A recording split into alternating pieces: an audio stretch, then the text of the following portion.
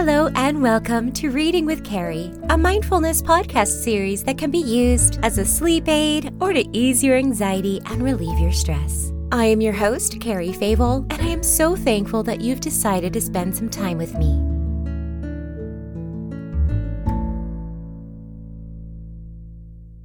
This is the 5th minisode. How exciting! I love making small milestones for myself, and to celebrate, I wanted to do something a little different.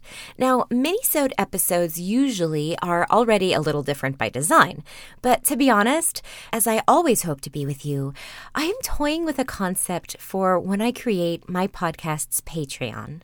I used to keep a blog that centered around my personal journey into professional voice acting. I took a break from it for various reasons, mostly because my voiceover career is quite stagnant these days. I do get gigs here and there, but after trying and failing to be a full-time voiceover artist, I felt it best for my mental health to take a step back and just enjoy it for what it is. However, I did find myself enjoying writing down my thoughts, and sometimes I surprise myself with how insightful I can be.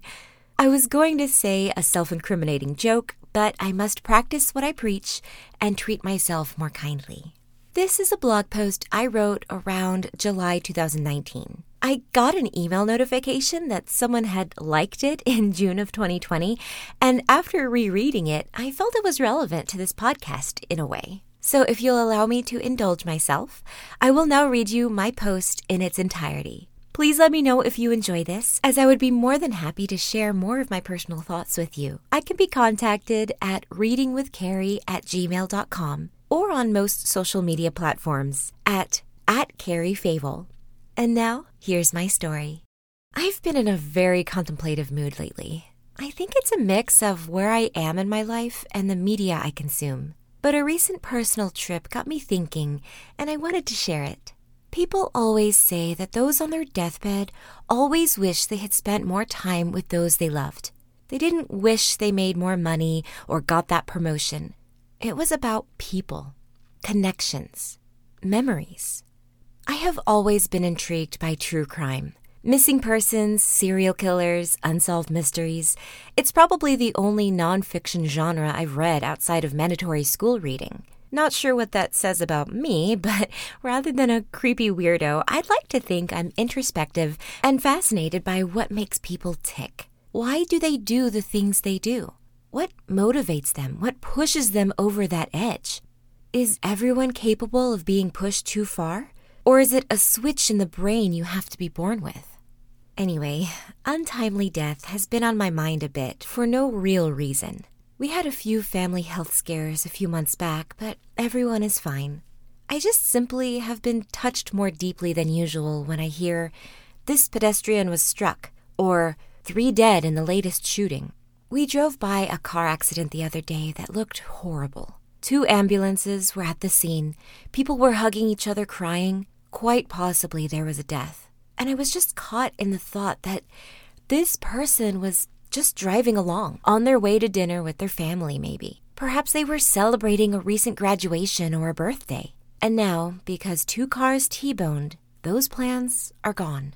And the ones for tomorrow and the anniversary next year. Sure, those dates still have meaning to those who've survived, but it will never be the same. All they'll have left are memories of their loved ones.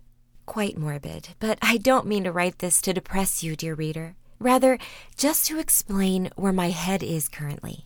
Recently, my friend got married, and I drove down to stay with my family and attend the wedding. It's a bit funny. I am actually former coworkers of both bride and groom, although at different establishments.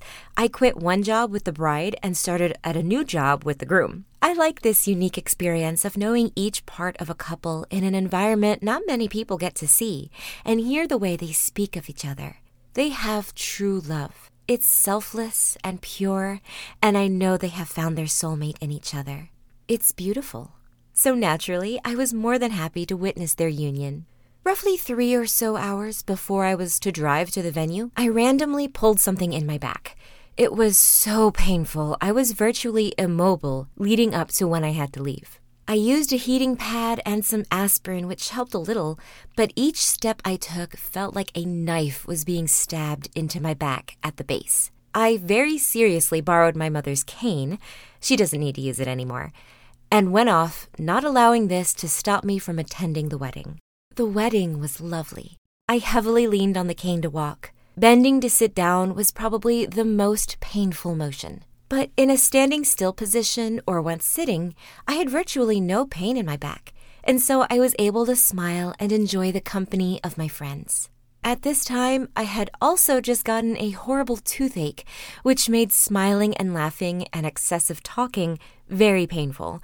But again, I sucked it up and went about the evening. Then we get to the reception. After a glass of wine, my back finally feels to be loosening a bit. I'm sure people thought it was a shtick because I was able to forgo the cane and even danced a bit on the dance floor. Was it painful? Yes. But in that moment, in the circle that we created, I realized that this is what it means to truly live. There will always be obstacles or burdens. Nothing is ever perfect, but we need to look past our troubles and enjoy the moment because that is what we will remember. I didn't want to have to look back at that night and regret that I had to sit in a chair all night because I threw my back out. I had every intention of dancing with the cane if I had to. Granted, I mostly did the mom side-to-side sway, so it wasn't much of a dance, but the point is that I was a part of the celebration. And every time I laughed and the nerve in my tooth pinged with pain, I knew it was worth it. I had an amazing evening that night, and the after party with my awesome friend, her friend, and my niece was finally an experience I never had but always wanted in the beautiful town of Savannah. I then went to my sister's house as my aunts were visiting my parents and the guest room could only hold so many people. I had every intention of leaving that Sunday around 11 a.m., but I didn't actually leave until 7 p.m. Why? Because my nieces, both now young women, wanted to spend some time with me. I've always visited home at least a couple times a year. We are a very close family and spend many holidays together. But this was different. It was just a normal day during a random summer. And once again, I had the realization that in 5 years, I'm not going to remember leaving at a reasonable time. But I will remember having a wonderful afternoon with my nieces. And I hope that they will remember that day too. Life is precious, and it's fleeting. And it may be inconvenient or uncomfortable to step out and experience it, but that's what it's all about. To live while you can. I hope I make more choices like these and truly be without regret and full of happy memories. Thank you for listening. I welcome you back anytime you may need to hear a comforting voice or a familiar bedtime story.